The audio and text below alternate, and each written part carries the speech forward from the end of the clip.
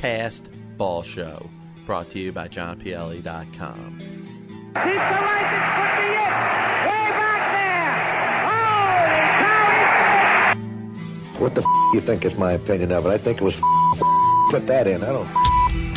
So the Tribe drops its third straight on this trip, 6-1 to the Rangers. For the Indians, one run on, let's see, one hit. That's all we got. One goddamn hit. Can't say goddamn on here. Don't worry, nobody's listening anyway. I'm talking about the past, I'm talking about the history, I'm talking about what's great about this game of baseball. There's so much stuff that we can talk about. I would say I wouldn't know, but I would say the reason why they won the past is baseball going is the highest baseball sport that has gone into baseball, and from the baseball angle. I'm not going to speak of any other sport. Let me start by telling you this. I have never used steroids, period. Jerry, just remember, it's not a lie if you believe it. Joe Carter with a 3-run homer. The winners and still world champions, the Toronto Blue Jays. And this team sucks. Well, he's out. Yes, Brad is out. Look at this. Brad is out. And Damon Mack. I'm not here to argue about other sports. I'm in the baseball business. It's been run cleaner than any baseball business that was ever put out in the 100 years at the present time. Sell the team.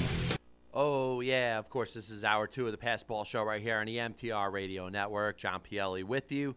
Lots of stuff we're going to get into, but first we're going to start off with an interview I recorded this past week with former Montreal Expos pitcher Steve Rogers. And, of course, Steve ends up winning more games in the history of the Montreal Expos franchise, is part of some very good teams in the late 70s and ended up finishing second. And, of course, part of the Montreal Expos team that won the second half of the National League Eastern Division in the strike-shortened season, ends up going to the playoffs, pitches 3 very good games, and ends up being brought in relief, gives up the Rick Monday home run in Game 5, which ends up leading the Dodgers to a World Series appearance where they beat the New York Yankees. But Steve right now is involved with Major League Baseball Players Association. It's something he's done after he has finished playing. He was a key member of the Players Association during the time they played, and of course he had some say in the stuff that was going on with the strike. So hopefully you guys enjoy this spot. Former Montreal Expos pitcher Steve Rogers. This is John PLE. I'm here with former Major League pitcher Steve Rogers. Steve, what's going on, man? Well, just getting a great day going here and looking forward to talking a little baseball and life with you.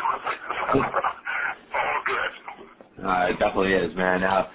First to start out, of course, you've been a guest at Billy Staples, the best, outing and stuff like that, and of course, it does a lot of good things to help raise money for kids that go, they're looking to go to college and stuff like that. Tell us a little bit about how you got involved in it and what it means to be part of. Well, with Billy goes way back in the baseball world when he was a kid and hanging around the Phillies locker room and then being allowed to be in there and help a little bit with the clubhouse and so Billy took the opportunity over a decade ago to say hi and he showed me a picture and the picture was of him and me standing in my Montreal Expos uniform outside the Phillies locker room, and so it kind of formed a bond there, and I knew that baseball was something very important in his life. But more importantly was where he had taken his life from those hard scrabble days, and how his heart was so completely immersed in helping kids that were possibly at risk or certainly had financial needs in getting an education. And because, of course, he had received and worked hard to get his education, and he was and still is in the business of educating young people. So his passion was pretty evident, and his foundation had the best foundation in creating scholarships for the youngsters. I think one of the first things he asked for was his program, and he asked me and a lot of guys that he knew to autograph baseball cards as incentives for attendance, incentives for completing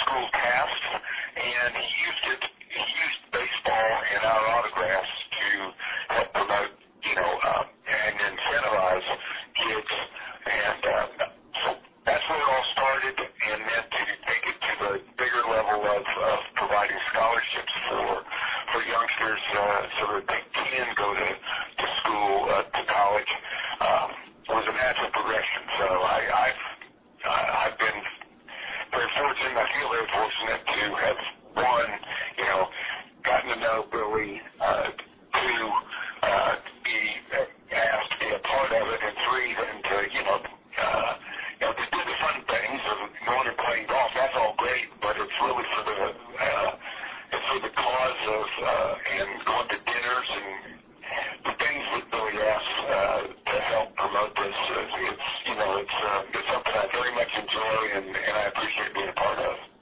Yeah, it definitely sounds like it's pretty special. And, of course, I had a chance to go down there for the first time this past year.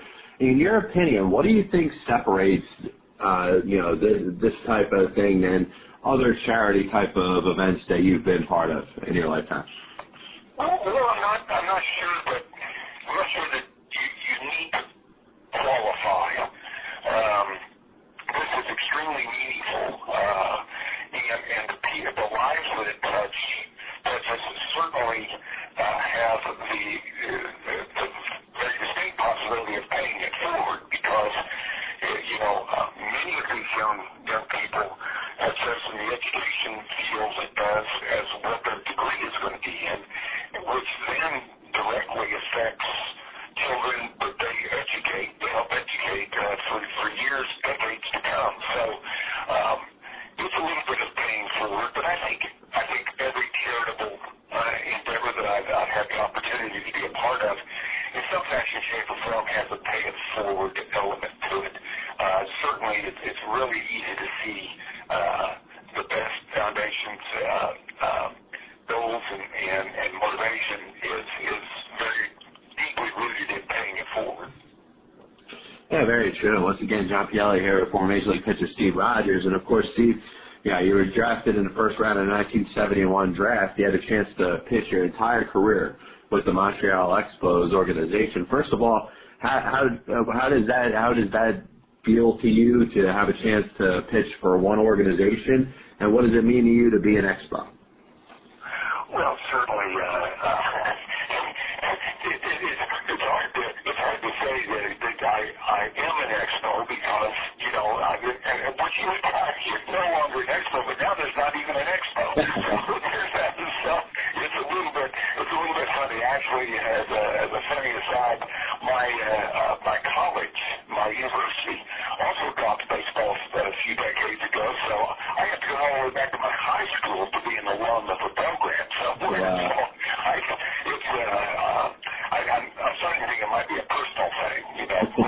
My professional team goes away, and then my college team has gone away. So that being said, it's the history that we had, and the teams that we had back in the 70s and 80s were very special, and I had a chance to play with four what I consider Hall of Famers, certainly Gary Carter, God rest his soul, and Andre Dawson, and I believe Tim Raines belongs in the Hall of Fame, and then I also had a chance, people sometimes forget, but I played 3 years with Tony Perez, and he's in the Hall of Fame. So all very special memories, and it was one of those, it's one of those things that being a first-round draft choice of an expansion organization allowed me to get to the big leagues, faster. So you end up learn at the major league level, and so it's fun, and it was exciting, and again, to play my whole career with the Expos was very special, but it was also an accident, because the Montreal Expos traded me in 1980, but traded me for vetoed the trade. So, that's just the luck of the draw. But it's very special to have had my whole career with one team.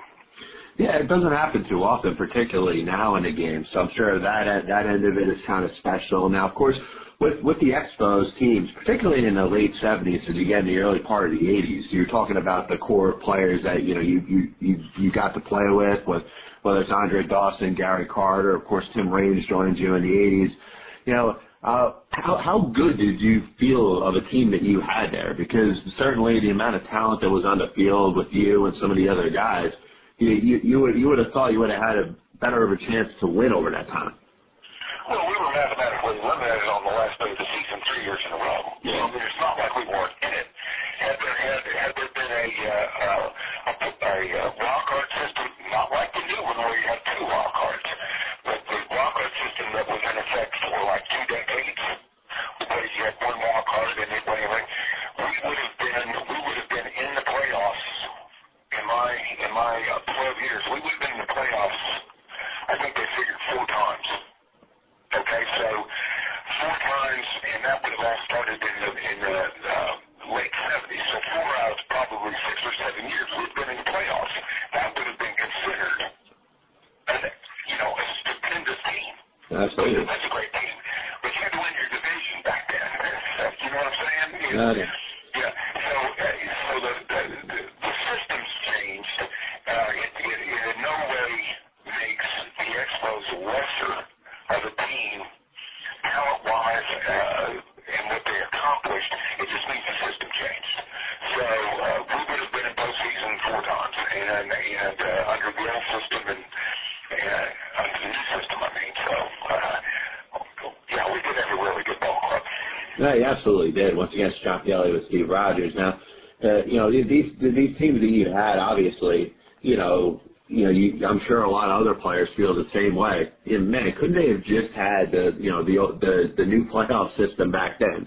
Why couldn't they have changed it in 1970 something? But obviously it had a lot to do with expansion and the amount of teams there, and you even go back to the first time that the playoff format changed. I mean, it must have sucked even more for those teams that had to win their whole league just to get to the playoffs. So.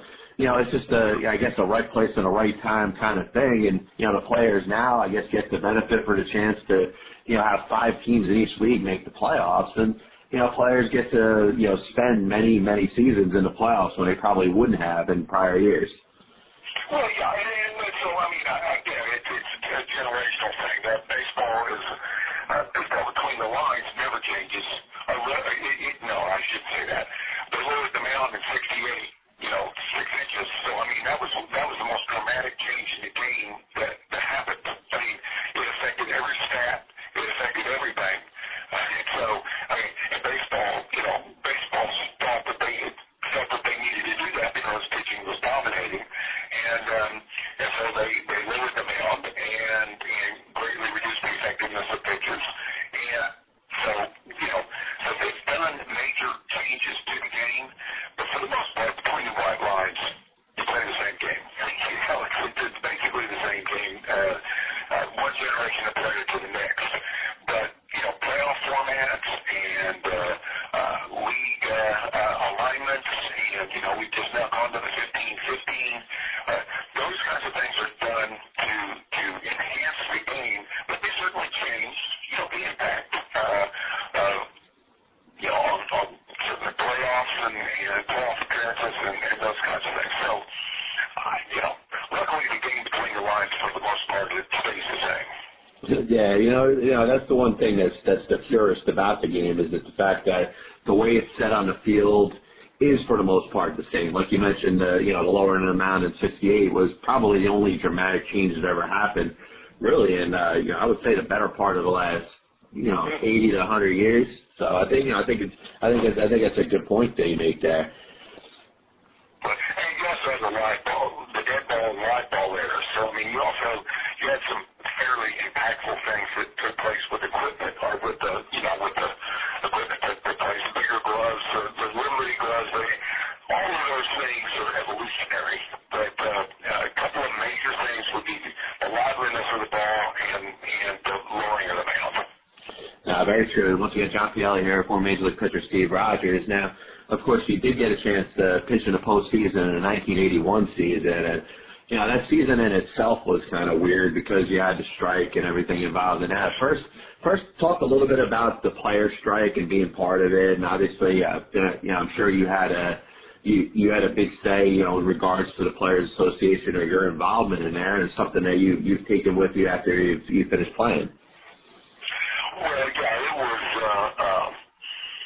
it was a time where free agency had been fought for, had been given in across the board in the arbitration case, the Messrs. Smith McNally case back in '76, and so the industry was coping with something brand new in free agency, and so when the 80-81 negotiation all came down, certainly management wanted to take back the effectiveness of free agents for the individual players that could become free agents. And so in 80, we settled every issue except free agency. We then went into 81 with the one issue on the table, and it was a focal point, and it was there were basically heels dug in the sand, and the gauntlet was thrown down. We're bigger and badder than you are, and the others that we said, no, you're not. And so the strike took place, and being on the negotiating team during that 50-day work stoppage was it was a grind, but it was one that I was very proud to have been asked to be a part of, and we worked very hard, and a lot of dynamics came to play, and when it finally got settled, I think the entire industry was so grateful to be back playing the game that that second half and the excitement of the second half, and then certainly getting into the was called the mini series at the time, but it's equivalent of the division series now. That was some very, very special times, but we were all so glad to be back on the field and having defended our position on free agency, and so it was exciting. It was really special. Yeah, and I tell you, you look at the way, the Players Association, the players ended up after that. It obviously worked, the strike worked out afterwards, better off for the players. All right, so, going back into 1981, you get to play, the championship series, the division series with the Expos moving up. Tell us a little bit about how that worked out, how it felt to, be in the playoffs for the first time and that run into the NLCS. Well, certainly the mini-series, the best 3 out of 5, because the season had indeed split the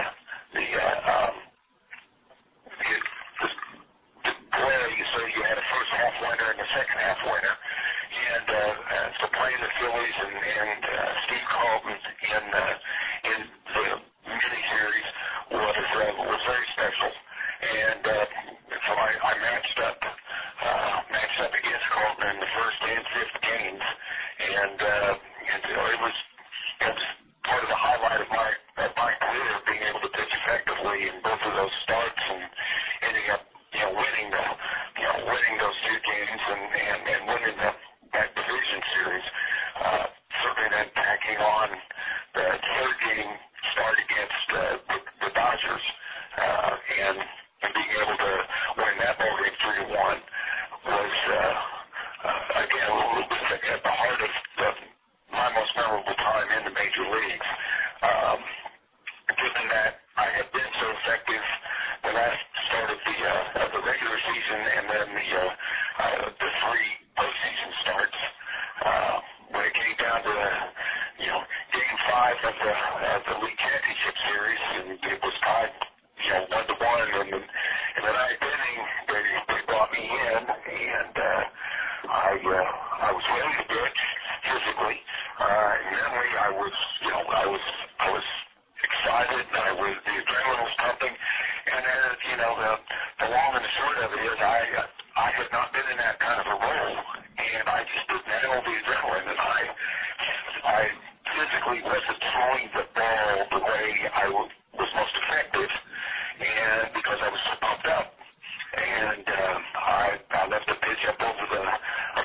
late with 2 outs and nobody on, and Rick Monday made me pay for it. So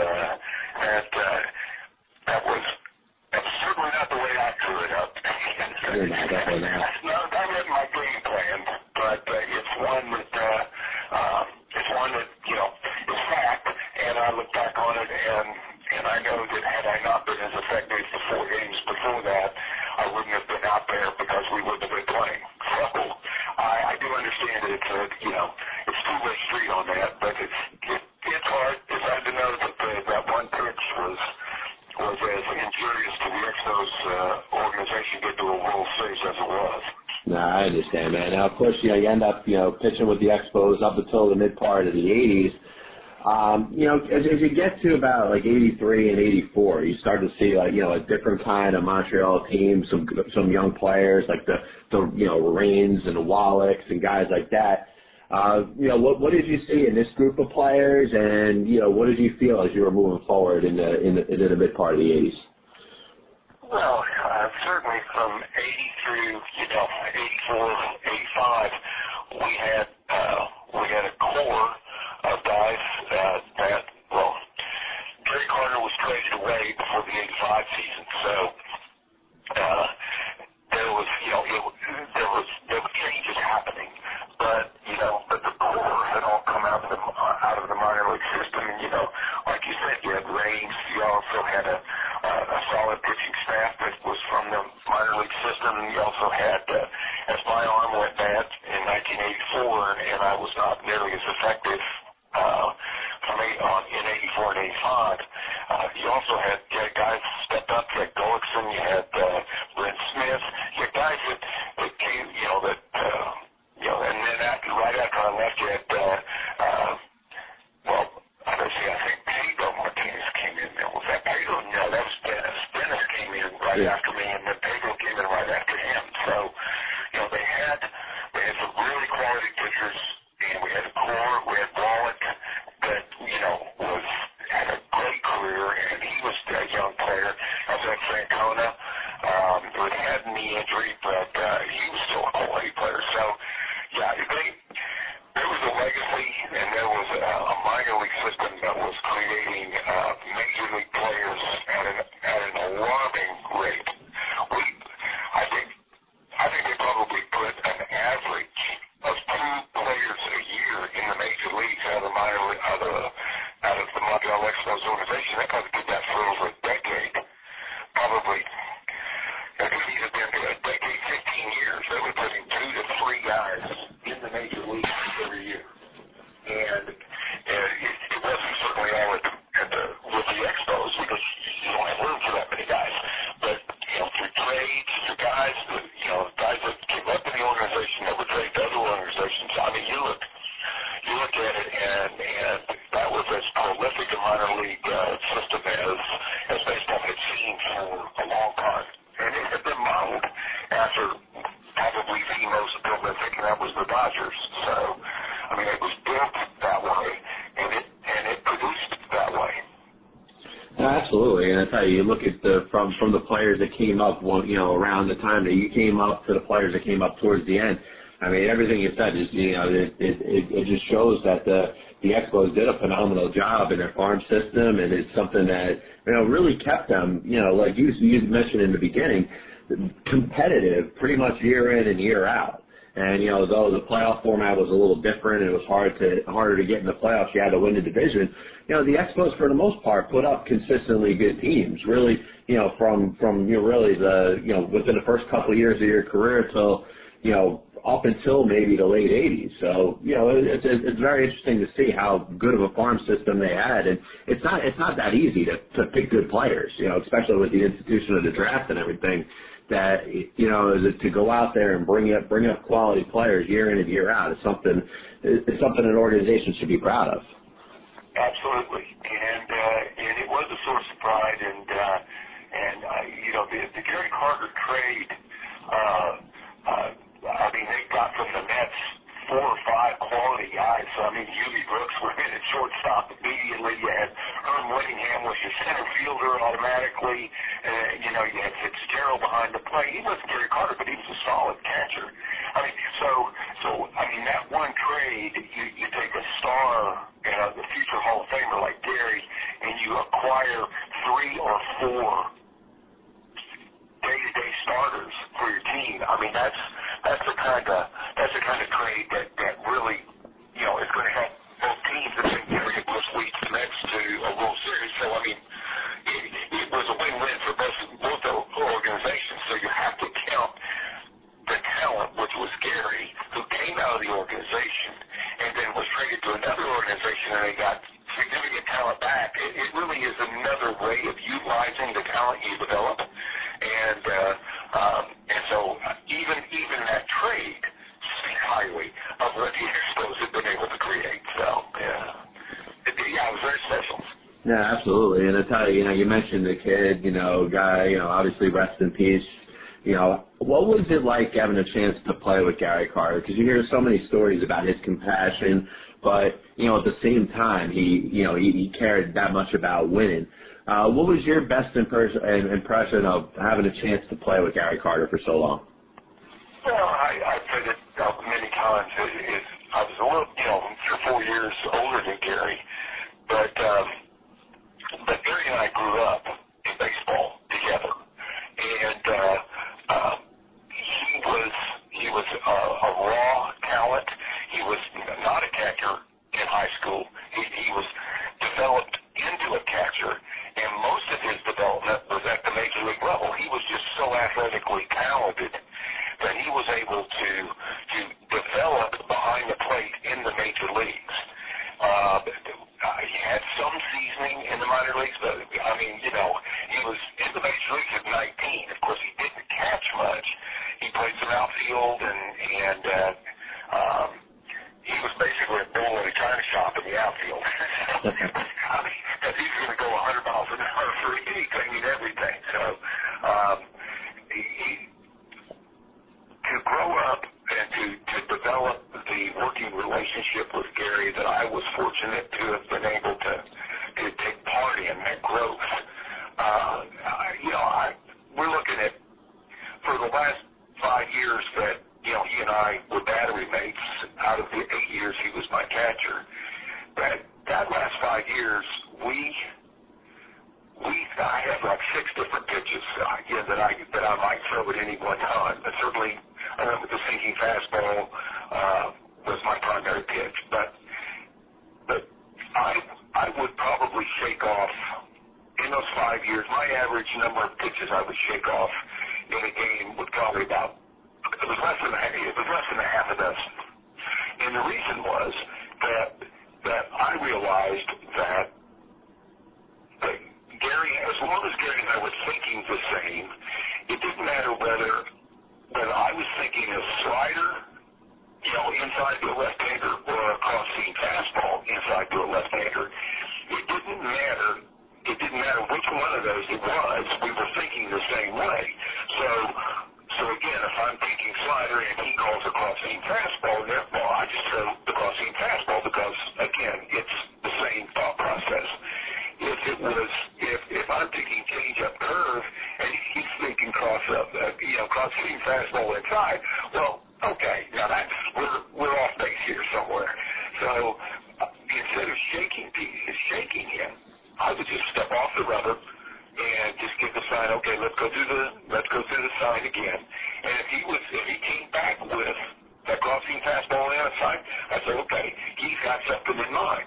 And so I had enough confidence in him, our working relationship, and my ability to throw the pitch that I would go with him, and quite often he would come back to what I had actually been thinking.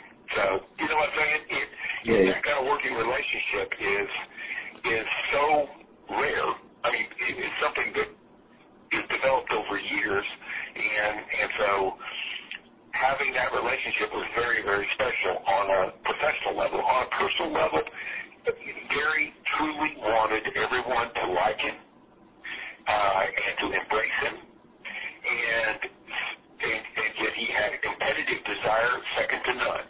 So sometimes those two would get mixed in together, and people would almost see his nice side as being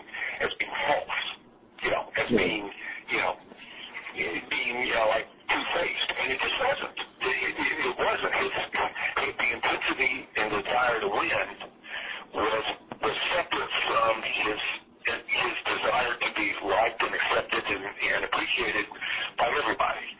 It's two different things, but a lot of times people mix them together, and who knows? I mean, you know, you live that life.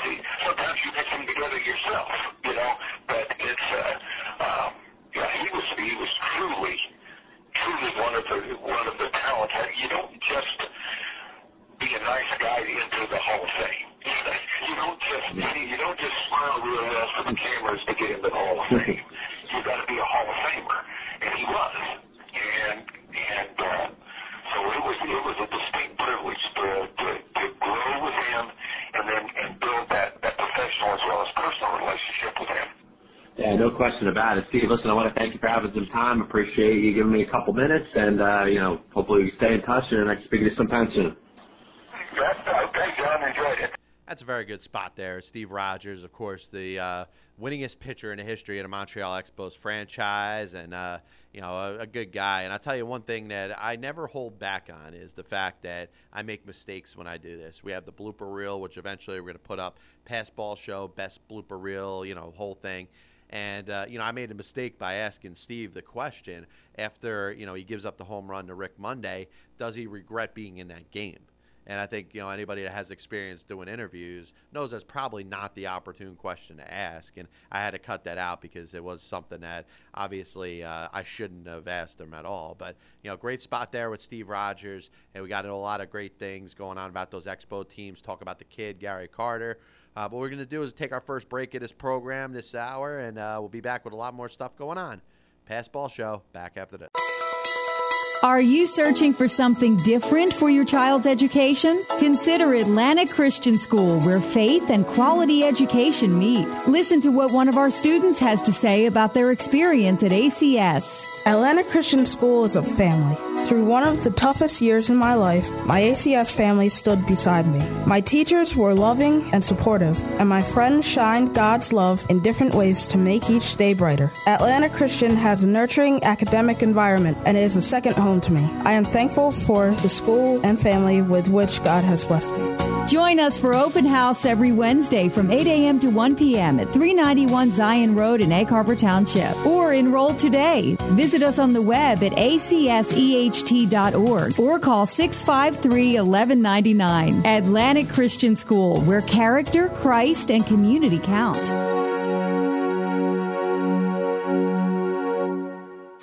I'm Ron Solpese from the MTR Sports Report. Not sure where to eat? Then listen to these reviews. Awesome. Amazing Greek food. Everything is fresh. Great family restaurant in the heart of Ocean City.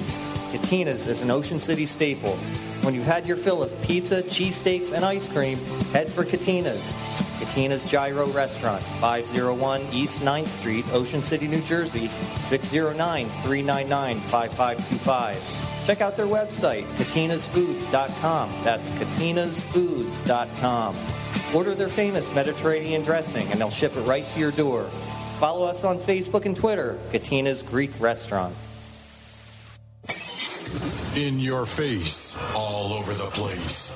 We're online 24/7. 24/7. You're listening to the hottest internet station, MTR Radio.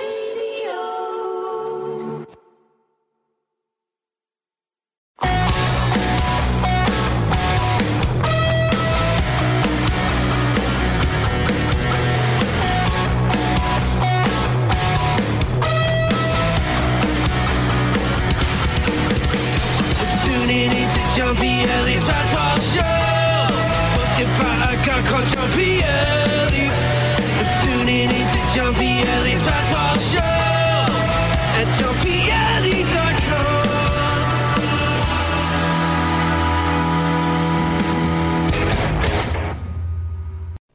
Welcome back, John Pielli, Past Ball Show, MTR Radio Network, finishing up the program here. And as the season ends, like I mentioned before, a lot of teams are going to be looking to see what they have to do to get better in regards to next season and the future. And one team that was supposed to do a lot this season and has been a big disappointment, we talk about all the different disappointments in Major League Baseball, but one of the ones that stands out is the Toronto Blue Jays. The Toronto Blue Jays made a couple keen trades in this past offseason to get themselves in a position where they can consider themselves contenders for the American League pennant race and potentially even a wild card spot if they don't win the division. And what has happened is this is a team that just hasn't come together real well. A lot has had to do with the bad starting pitching they've gotten this year. R.A. Dickey aside, who actually has pitched pretty well this year. The other guys that they brought in, Josh Johnson has not gotten the job done. Mark Burley's been okay, but he hasn't been great. Brandon Morrow, a guy who's supposed to be the team's ace, has been hurt for the duration of this season. So the Blue Jays are in a tough situation as they go into the offseason, finishing the season this year pretty similar to the way they finished the seasons in years past. And, you look at guys that they have on a team, and this isn't a situation where all of a sudden general manager Alex Anthopoulos is just going to drop and just forget about things and end up just rebuilding down from scratch. But I do think that there's some players that are very interesting to see if they decide to move or not. And one guy that certainly is going to get some attention, whether he has any interest in moving him or not only this offseason but next offseason, is shortstop Jose Reyes. And, of course, Reyes was acquired in that big trade with the Miami Marlins where they got 5 players in exchange for 7 younger players and was expected to be a main piece of this franchise that going forward. And let's be honest, Jose Reyes did a very good job while he was here. And that injury that he had, which made him miss almost 2 months of the season, the team really had not much of a chance. And you could see the spark that Jose Reyes adds to the lineup, his ability to get on base and play a great defensive shortstop is certainly an asset to that team. And I think teams would have to look long and hard to be able to pry him away from the Toronto Blue Jays. And I think this offseason's interesting. I think teams are going to go out there and have some interest in him. But more importantly, next offseason, when you look at teams like the Yankees, who may eventually move on from Derek Jeter, I think it's inevitable. He could play another 3-4 years, or he may finish this last season, here and maybe be a role player next season and be done after that. And I think that puts the Yankees in a position where they certainly would be interested in Jose Reyes. You look at a team that used to have him, had him for several years, the New York Mets. And, it seems very weird that you would propose a possibility that the Mets could go out and trade for a guy that they could have had for nothing in exchange, except for the exception of a contract a couple of years ago. He signs a 6-year, $106 million contract, which at the time probably didn't work for the New York Mets. And now the Mets are in a position where they need a shortstop. And one thing I do want to get into, and I'm going to make a little side note about this before I talk about Jose Reyes, how about all you Met fans out there that made such a big deal, that thought that it was going to be such an easy transition from having Jose Reyes as your shortstop to Ruben Tejada? How has that turned out for you guys, huh? You look at a guy, and I've said it all along, I didn't think Ruben Tejada was a bad player, but to put him in the same category as Jose Reyes, you're insulting yourself in addition to Jose Reyes. And hopefully within these last couple seasons, Ruben Tejada was okay in 2012. I think he put up respectable numbers, but this year he wasn't hitting. He barely hit 200, if even at all. But, the injuries, and you put in the fact that, the guy is not mentally there. It doesn't look like he has that ability, that desire, that burning fire inside him to be that kind of player that a team wants to go forward with. And if you've rubbed arms the wrong way with a Sandy Alderson, that means you really must not be going out there and trying to make an example of yourself. And Ruben Tejada has played his way certainly off the New York Mets team. Is the guy done as a player? No. He's only 23. He'll be 24 years old next year. It's not like his major league career's over. But I think he's worn out his welcome with the New York Mets, and the Mets are going to be looking for a new shortstop going into next year. While we talk about free agents that could be out there, Jahani Peralta is going to be interesting to see where he ends up. Jed Lowry, I think, doesn't get enough talk in regards to being a very good player to fit into the system of the New York Mets. Stephen Drew had a very good year for the Boston Red Sox, is certainly an option. And I wouldn't rule out the possibility of a trade for Jose Reyes. Here's the only problem. A New York Mets team that could have signed him 2 years ago and not had to give up anything, even a draft pick to keep him aboard, will all of a sudden have to pay for him, not only with the rest of his contract, but important players are going to have to go the other way. And I always say I agree with the whole philosophy of making a fair trade. I don't like the Mongo trades, the ones that go out there and say, hey, give me your best player and let me give up just something I don't want. So obviously if the New York Mets would ever consider it, and I don't know if they will, maybe they'll go with a Lowry, who I think is the best option over Peralta and Drew right now as a free agent, or maybe there's another move out there. I'm not going to get into Troy Tulowitzki, who I think is going to cost way too much for any team to go out there and trade for him. Plus, you got to pay the guy. Troy Tulowitzki's contract goes way longer than Jose Reyes's. And I know Tulowitzki is a much better player. If anybody had a choice of who they want on their team, all the days of the fantasy baseball era, you would want Tulowitzki over Reyes. I understand that. But in regards to Reyes, do the Mets want to even consider making a move for him? That the problem will be is they'll have to give up something special, something very important, something that they would like to go forward with, and get Jose Reyes back. Zach Wheeler is certainly a player that the Toronto Blue Jays would want back as part of the package, and it might not be enough. And the Mets, obviously, and their fans, you see everything going on with Matt Harvey. Will he pitch next year? Will he not pitch next year? It's very interesting to see, how a team would be willing to give up a Zach Wheeler in a trade like that. So I don't think that's possible. But one guy that I will put in there as a possibility, and I think a very distinct possibility, it creates options on both sides, would be Noah Syndergaard. And Noah Syndergaard, of course, was acquired by the New York Mets from the Toronto Blue Jays in the R.A. Dickey trade. And, of course, the Blue Jays were very high on him. It's not like the Mets swooped in and got a guy that they didn't value very, very, high. So, would the Blue Jays be interested in bringing Syndergaard back? Now you got a full year of development under his belt, a guy who probably will start the year at either AA or AAA and make his major league debut at some time next year. And the question is, how good is Noah Syndergaard going to be? Is he going to be another Wheeler? Is he going to be another Harvey? Is he going to be in that, that pedigree or that type of discussion? I think that all remains to be seen. But if the Toronto Blue Jays value a Syndergaard like that, would that be a player that the New York Mets could possibly send to Toronto as part of a package like that? And I think you look at both sides of it. You look at the Toronto Blue Jays and say, hey, Jose Reyes is brought here to be a franchise player. Why would I want to trade him after one season? So I get that part. But then you'd also get the other side of the Mets fans' discussion of why would I want to part with Noah Syndergaard? And it obviously would not be just Noah Syndergaard going the other way. It would be a situation where you'd have to maybe package in a Ruben Tejada or an Ike Davis or somebody like that to go to Toronto and help them on the immediate side as opposed to the future. Now, if I proposed a deal that said Jose Reyes to the New York Mets for Noah Syndergaard and Ruben Tejada, would that be enough? Or would that be too much? I think it's something that could be discussed both ways. If you're a Met fan, you may say, "Hey, well, that's a little too much to give up." I understand we don't want Tejada, but Syndergaard's going to be a staple in the Mets rotation for years to come. Now you have to give up something to get something, obviously, and I don't want to talk about with these fans that just want to see better players come this way and nobody leave here that has any talent. It's not the way Major League Baseball works. Trades have to be fair. Trades have to work out for both teams. Otherwise, it just doesn't make any sense to do them. No team is going to go out there. This isn't the Kansas City Athletics of the 1960s and early 70s. This isn't a situation where these teams are working essentially as a farm system to help and benefit another organization. But, the Met fan may say, all right, well, Jose Reyes and what? If you end up getting a pitcher back, whether it's a J.A. Happ or a Ricky Romero or a Brett Cecil, does that suffice you if you're a Mets fan? And if you're a Toronto Blue Jays fan, you may not want to part with Reyes whatsoever.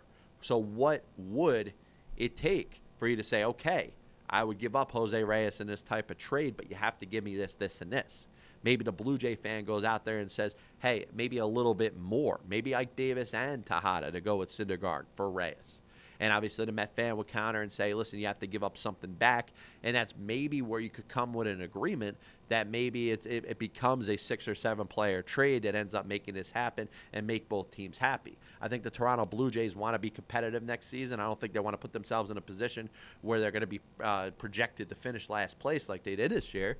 But I think it's a situation that the Blue Jays could make a deal for Jose Reyes and strengthen themselves in other areas. If they're able to add a guy like Ike Davis to play first base, you talk about, all right, well, you know what? Joey Bats is probably going to either be right field or DH. Edwin Encarnacion is probably the everyday DH. You also have Adam Lind, the whole thing. And maybe you work out a deal that maybe Lind comes back towards the Mets. The Mets maybe solidify a position at first base in this same deal. Ike Davis over Adam Lind, I think you would probably want to take your chance on Ike Davis and what you could get in the future in a trade like this. But I do think it's interesting. Feel free, tweet at me at John_Pielli. Do you want Reyes back on the Mets? Do you not? Do you think that there's any way, if you're a Toronto Blue Jay fan, that you would ever consider the team trading Jose Reyes? I also want to hear from you there. Another thing I do want to get into before we hit another break here is Lucas Duda. Lucas Duda, first baseman for the Mets, has not really come around as a big-time power hitter, and part of it has had to do with the fact that he really doesn't have a position on the field and is probably not a National League player. You've seen him play the outfield over the last couple seasons. He had that 50 RBI run at the end of the 2011 season after the Mets traded Carlos Beltran. Didn't look terrible in the outfield, looked terrible in the outfield last year and this year, both in right field and left field. And it seems to take its toll on him at the plate. Here's a guy that takes a lot of pitches, has certainly seen his share of fastballs right down the middle that he's looked at when he probably could be swinging and maybe able to hit for some more power. Here's a guy that's a very good on-base percentage guy. He's going to take his walks. He's got a very good, keen eye of the strike zone and would have some value to another team in the American League. And one team that I do want to point at that I think would be an absolute fit for Lucas Duda will be the Oakland Athletics. The Oakland Athletics, like we talk about all the time, are so high on this Moneyball thing, on base percentage. And you bring in a guy like Lucas Duda when you don't have a bona fide everyday DH, and you put him in there and you run him out there for 140, 150 games as the DH, he's going to take his share of pitches. He's also going to hit his share of home runs, and maybe with some pieces built around him, like a Cespedes, like a Brandon Moss, like a Josh Donaldson, some of the other pieces that are built around him could allow for Lucas Duda to succeed as an everyday DH. And I think the Oakland Athletics would certainly be interested in him because they look at what he makes a year. He's obviously on progression. He's, I think, first-time salary arbitration eligible this year, if I'm not mistaken, if not next year. So they're in a spot where they're going to be able to pay him a very little amount of money for the next couple of years. And that certainly is a coup if you're Billy Beane in the Oakland Athletics organization. Now, if you're the Mets, what do you want back for Lucas Duda? That's where the Mets would probably have a problem because his value is down. And the Oakland Athletics obviously want to thrive on getting players when their value is down. And maybe the Mets could get a pitcher out of it. Maybe the Mets could get a useful type of utility player, a guy that they could platoon maybe in there offensively. Maybe a starting pitcher, something like that. But I do expect to see Lucas Duda traded. And if I had a choice of what team that I think would be the perfect fit for Lucas Duda, it would be the Oakland Athletics. Maybe Tampa Bay comes a distant amount of second. A team that could use him as a DH, may not be looking to pay their guys a whole ton of money and could kind of slide him in there and maybe have a similar success over there. But Lucas Duda, if I had a choice of what team would be the best beneficiary of having his services, I would go with the Oakland Athletics. John Pielli, Pass Ball Show, MTR Radio Network. Take our last break of the hour, finish up the program after this. 5, 4, 3, 2, 1. You're listening to MTR Radio. We have ignition. Strap in. You're about to listen to the hottest sounds on MTR Radio. You're listening to MTR Radio, a flippin' out radio production. And you've got it. Hot. Blazing the steel. Bring the heat.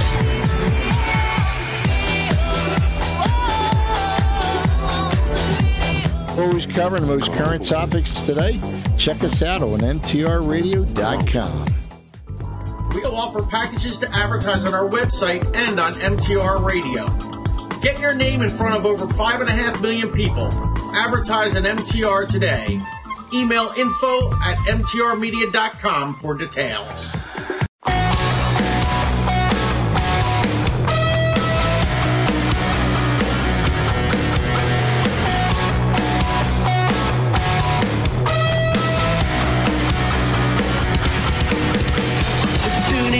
John Pielli's Baseball Show, hosted by a guy called John Pielli.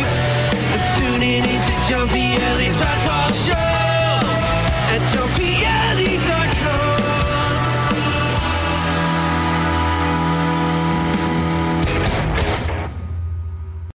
Welcome back, John Pielli, Pass Ball Show, MTR Radio Network. Hopefully you guys have enjoyed this program so far.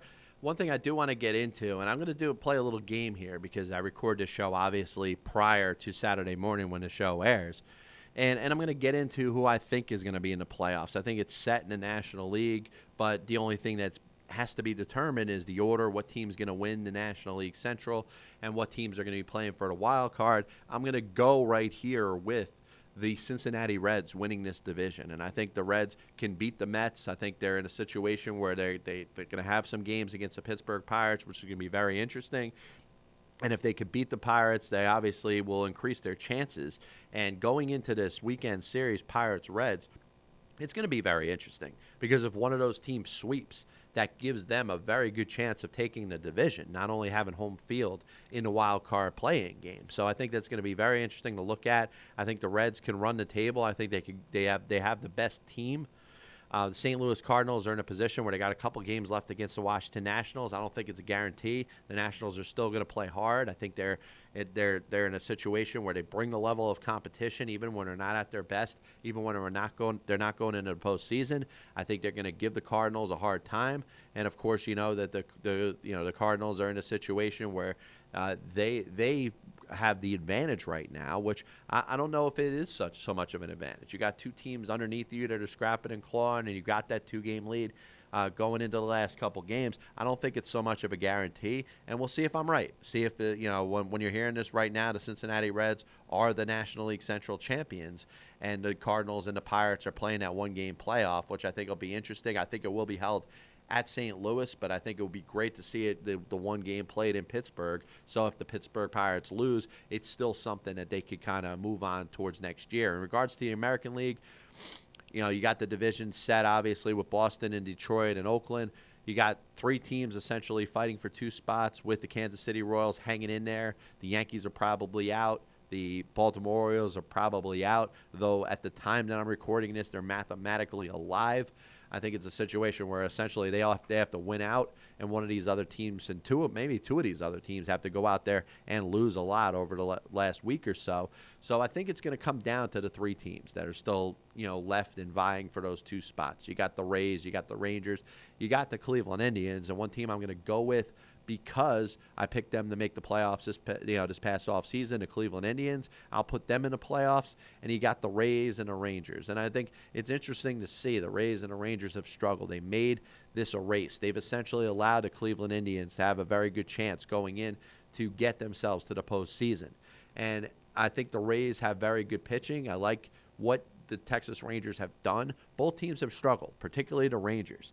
And I think it's a situation where you look at what happened last year with Texas and how they stumbled into the playoffs and lost the game against Baltimore in a 1-game playoff. I see them missing the playoffs this year. So I think it's going to be Tampa Bay and Cleveland making it, with Tampa Bay having the home field advantage. So we'll see how that works out. We'll see if the Cincinnati Reds win the National League Central Division. Of course, the Cardinals and the Pirates are going to make the playoffs with the Reds regardless, but it's interesting to see how the order is. And we'll see if we're talking playoffs going into next week. Who has the best chance, whether it's going to be Tampa Bay and Cleveland, like I said, or Texas could have a very good chance of getting in there. But listen, want to thank everybody for tuning in. Certainly want to thank Willie Montañez, Ethan Chapman, and, of course, Steve Rogers for being part of the program. Next week is going to be a great show. We're going to celebrate the 100th episode of the Pass Ball Show right here on the MTR Radio Network. I got a lot of interesting things planned. Hopefully you guys enjoy that. And we'll be back with you next week right here. Pass Ball Show, MTR Radio Network. This is John Pielli. Enjoy the rest of your day.